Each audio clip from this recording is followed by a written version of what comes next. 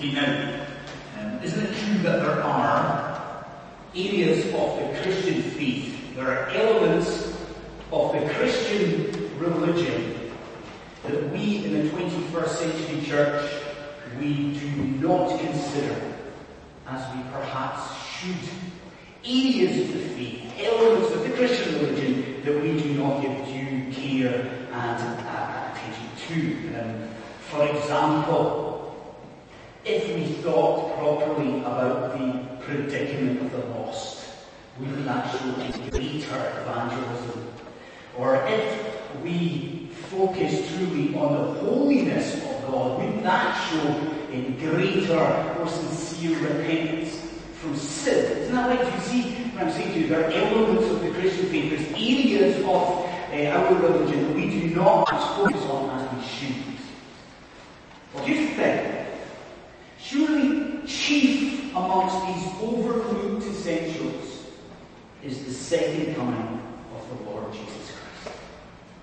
It was said of the early church that the early church fathers, they thought more about the return of the Lord Jesus Christ. They thought more about the parousia, the second coming of Jesus, than they did about their own deaths. They thought more about Christ's return than their own future, their own death. Could that be said of you or me, I wonder? Is it not the case that what we have done is we have pushed the second coming of the Lord Jesus Christ onto the back burner of the contemporary church?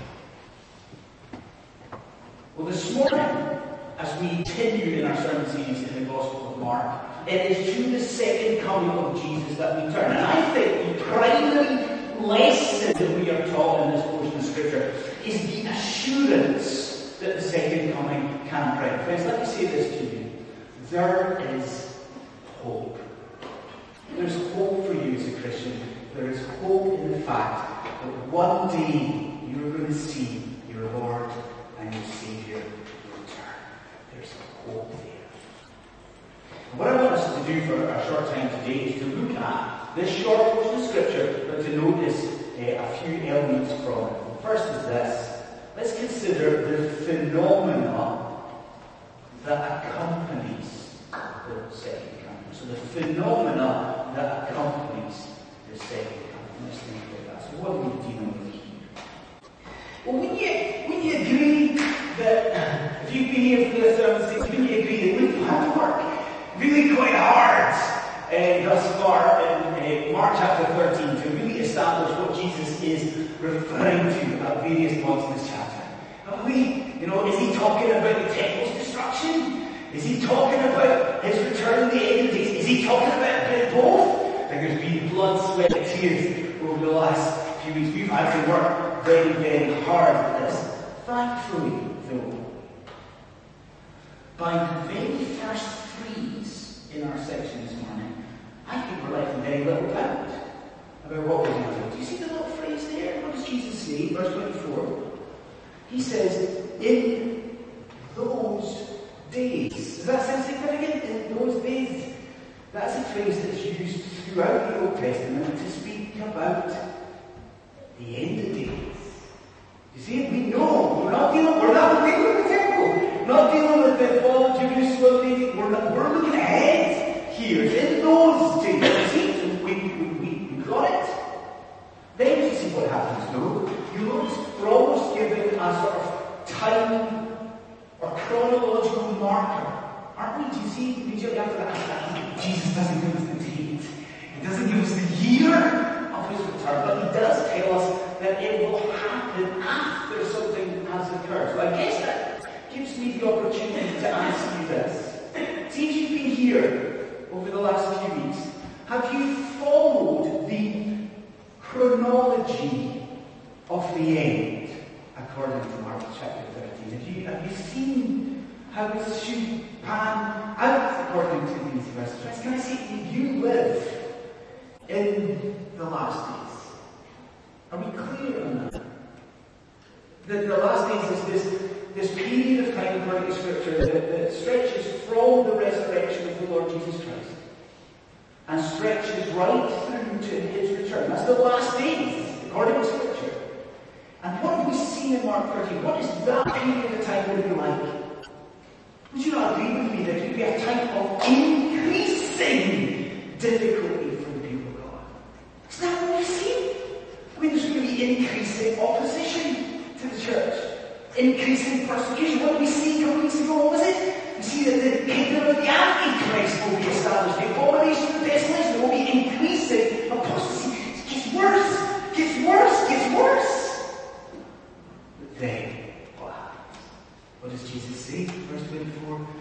After that tribulation, our Lord will return.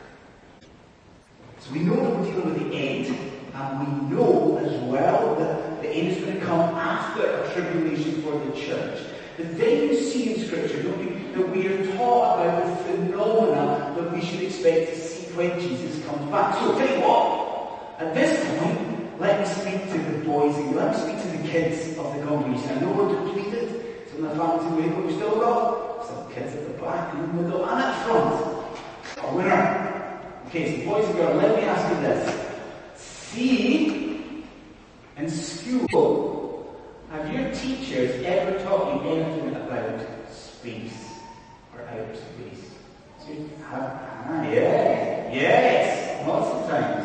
I'm sure if you're learning at home or in school, that perhaps the teacher, if the teacher hasn't taught you about outer space, that's coming.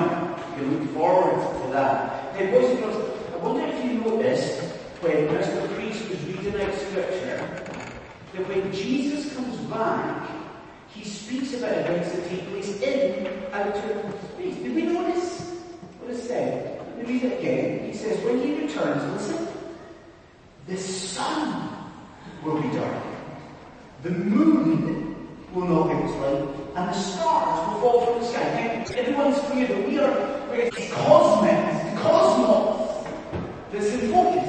Isn't it the Lord's return? Now, I think what's interesting there is that would not be new information for the disciples listening to Jesus.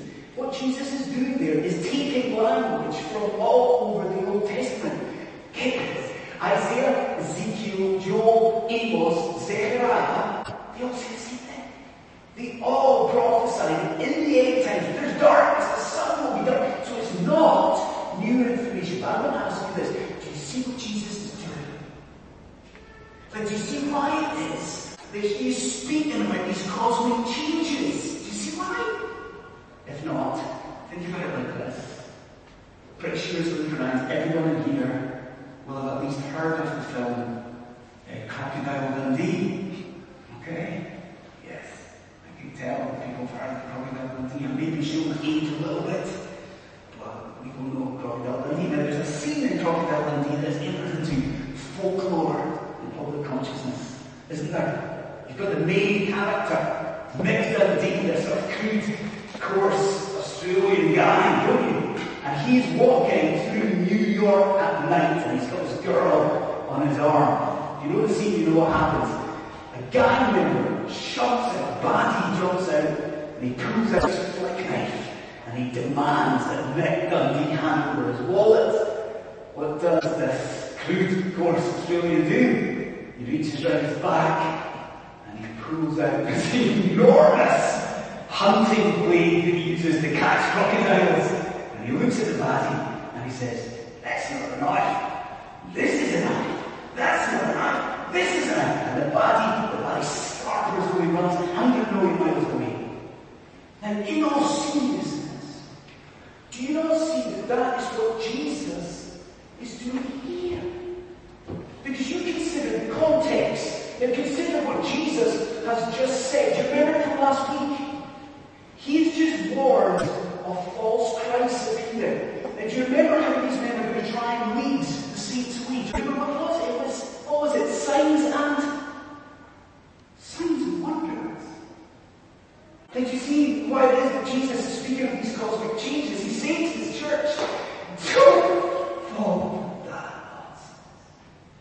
He's saying to people, you don't be deceived by these pretenders. He said that we will know that should somebody come back pretending to be the returning Christ, we will know it's a lie. Why? What does he say? He says when he comes back, the very universe will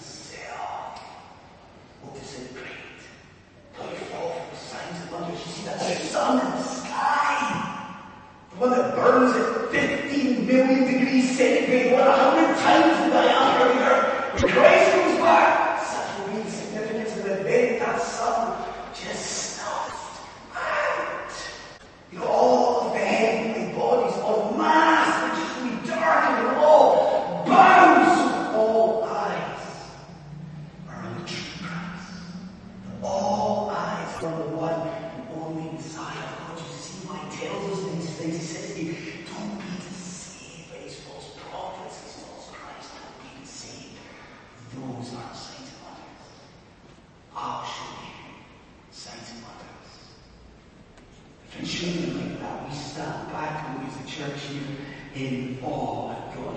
Don't we bow to the power of Christ here? We think of it. When he returns, the universe stops. But we also bow at his grace. Because you think about what you've got here. Even in the way that Jesus describes his return, what do you have? What does he show you? You've got care. He cares.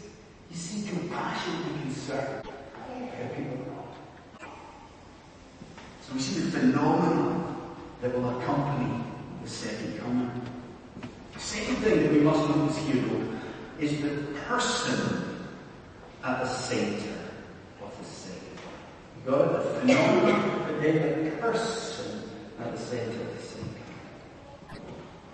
With this, would you allow me to issue a caution and a warning? Friends, isn't it true that in the modern church especially, there is a tendency to focus on the peripheral elements of the Lord's return? The peripheral elements of Christ's return. Now, think about that for a minute. Think about the contemporary church. Think about the contemporary church in America, or the contemporary church in Brazil, the contemporary church here, us. What is the tendency? The tendency is to focus on the drama of Christ's return, isn't it? The tendency is sometimes to focus on the geography of Christ's return, or to focus on the things leading up to Christ's return. And listen, it is all to the neglect of the person who is set to come back. In fact, I don't want us to be like that in the City Presbyterian Church. So here's the question that we have to wrestle with just now. What do we learn about Jesus? What do we learn about Christ, the centre of the second coming? What do we learn about him from Mark 13? Well, we said a moment ago, didn't we, that in the previous verse, Jesus has taken lots of Old Testament references, didn't he?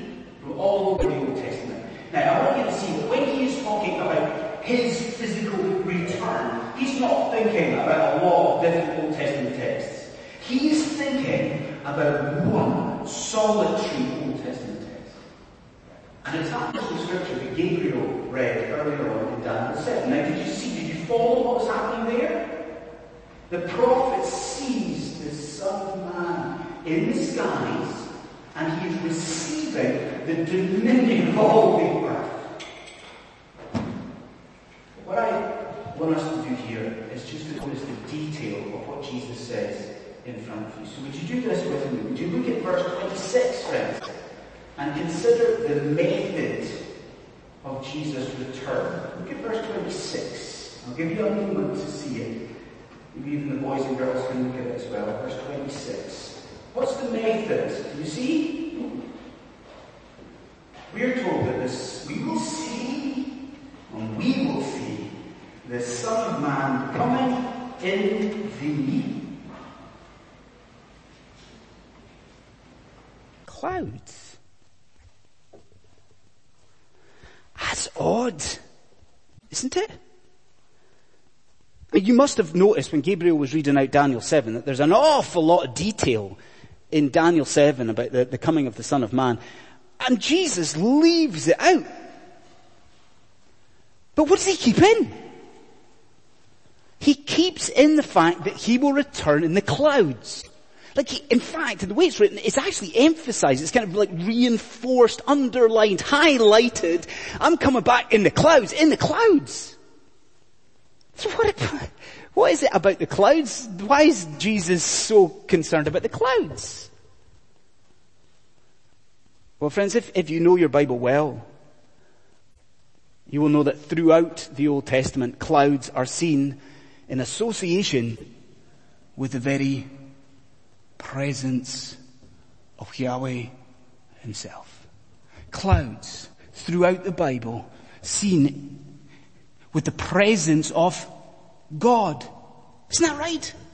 What about the people of Israel moaning to Moses. Do you remember what happens? They turn towards the tent of meeting. And what do they see? They see the cloud of God come down. And what about that cloud that sat atop of the mercy seat in the Ark of the Covenant? Or wait, here's one the boys and girls will definitely know. What about the pillar of cloud that the people of Israel followed through the wilderness? Do you see what it is that Jesus is saying here? He's saying that in the second coming, we will not see an underling. We will not see an angel descend. We're not going to see a created being. No, we look at the clouds. What do we see? This Son of Man is the Lord God of heaven and earth. You see, look at the clouds. This is God. This is God in flesh descending. Then we also have to consider the manner of Christ's return. So please do that. Look again at verse 26. Look at the end of the verse. How does Jesus end the verse? We're told that the Son of Man will come in the clouds. What does he say? How does he describe it? With great power and glory. I tell you what, I ask you to consider that from the disciples' point of view. Like, do you remember what we said last week and the week before about where the disciples are located at this point? What's the scene, the setting? They're all, who is it? It's Peter, James, John, and Andrew. There's 4 disciples, and they're sitting with Jesus at the top of the Mount of Olives, aren't they? Now, I ask you this question. Do you see what the disciples would have seen as they look at Jesus at this point? Our Lord would have been so tired. Isn't that right? Like all of the teaching that day, Everett, and all of the recent traveling, our Lord would have been exhausted. And he'd probably be hungry. This is at the end of the day. And what do you know? This is only going to get worse. This weak Lord, at this point, he is soon to be arrested. Isn't that what's going to happen in the coming chapters? He's going to be beaten, dragged from pillar to post. And this man that they are looking at this point in weakness, what's going to go on to happen? He's going to face the agony of the garden, the false charges, the agony of the trial. Where does it all culminate? This man they're looking at here, he is soon to hang lifeless on a cursed tree, limp on a cross. Do you see what Jesus is saying to his men here? He's saying one day it will not always be like this. He's saying one day the Son of Man is going to return and return in power and glory. He's saying one day, like all people, everyone is going to see the strength of the arm of the Lord. There's going to be peals of thunder and flashes of lightning in the skies and legions of angels filling those skies singing of the majesty of Christ. Everyone going to witness this, the power, the resplendence of the Lord. There's going to be a scene the likes of which no one has ever seen before. As this shamed Savior, as he returns in power and glory. Do you see what Jesus is saying? Do you see what he's telling his church? One day, what will you witness with your own eyes? One day, God is coming back. And he is coming back with might. So we see phenomena, and we see the person at the center of the second coming. But we end the last thing here with the purpose behind the second coming. The purpose behind the second coming.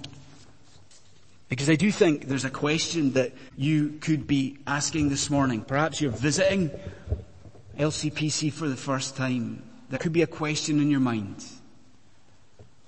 Why is Jesus coming back? I mean, yes, there's going to be cosmic changes, right? And yes, this is the Son of Almighty God descending. But what's the purpose? What's the intention of Jesus as he returns to earth? Well, I think that is answered here before you. Because do you see what happens? The Son of Man, he comes in the clouds, and at that point, what does he do? He sends out all of his angels, and where do they go? They go to the ends of the earth, they go to the four winds, and what do? They gather up the Christians. They gather up the people of God, just as God is said to do in the Old Testament. Christ now, the Son of God, sweeps in and gathers up his people. I think it's interesting to note the universality of this ingathering, isn't it? I mean, I've got to be careful with my words, of course. It's not universal in the sense that all people are gathered. They will not be. This is for the children of God. But do you see it's universal in the sense that it is both Christians on earth and, do you notice, it is Christians in heaven that are gathered up. Do you see that is the people who are living, the Christians living at the time, but also those who have died, those long dead rise. They will be brought by the angels to stand before the Lord of hosts himself. But there's a question I must ask. Do you see again why Jesus is telling his disciples about that assembly? Do you see why here now, Mark 13, Jesus tells them that one day they will gather before him? Do you see the reason? Friends, there our Lord is giving his church hope. Isn't that what it is? I mean, think about Mark 13. He has promised us persecution. He's promised us apostasy. He's promised us opposition. And you know what we're like. We're so weak as Christians. What could happen? We could despair. Isn't that right? The disciples could despair as Jesus is arrested. Mark's first readers trying to live as Christians under Rome, they could despair. We could despair at this attack in Egypt in the last week. So what does Jesus do here? He says to you, see, one day all of this barbarity against the people of God, one day all of it ends. One day Christ is going to return and he's going to, as that mother hen scoops up her chicks, he says he's going to come and he's going to scoop up us to be with him. I'm saying, don't you see in that just why the second coming is so utterly crucial for the church? So important, isn't it? Because we are going to face the persecution. We're going to face the opposition. And we need to keep in view that one day Christ returns. Now listen. I've said this before. I've said one day you will see the face of Jesus. But think on that. Like one day your eyes will see his features. His eyes. His mouth. You will see the smile of the Lord Jesus Christ. And he will take you to himself. You will be gathered with your brothers and sisters before him. And then what? He will take you home to be with him. Do you see it? That's your hope. You're struggling in the Christian life. That's what's ahead of you. That's your future. But I must end with this. By speaking to the person here who is not trusting in the Lord Jesus Christ. And friend, hear me on this. Do you understand what this moment means for your life? What did we say at the start? What happens to the sun?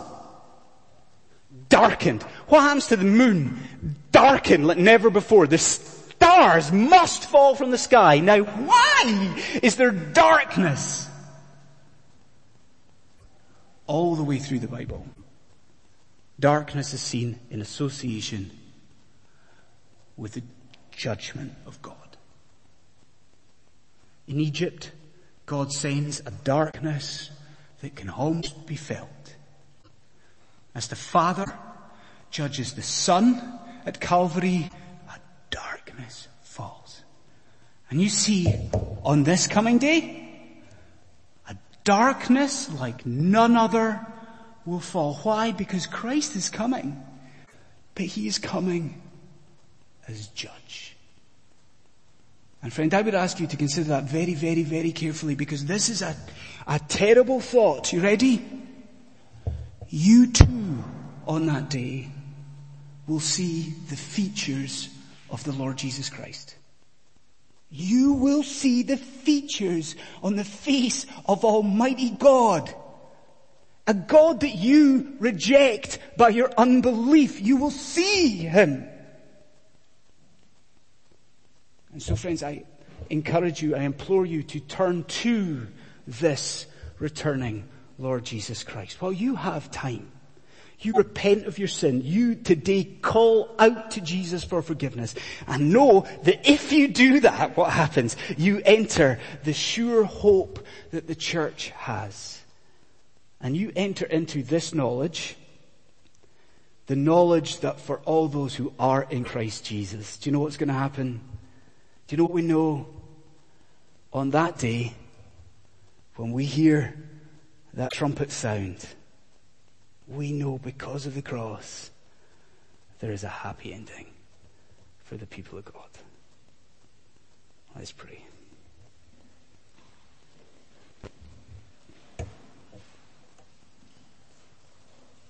Lord our God in heaven, we do worship you and we praise you.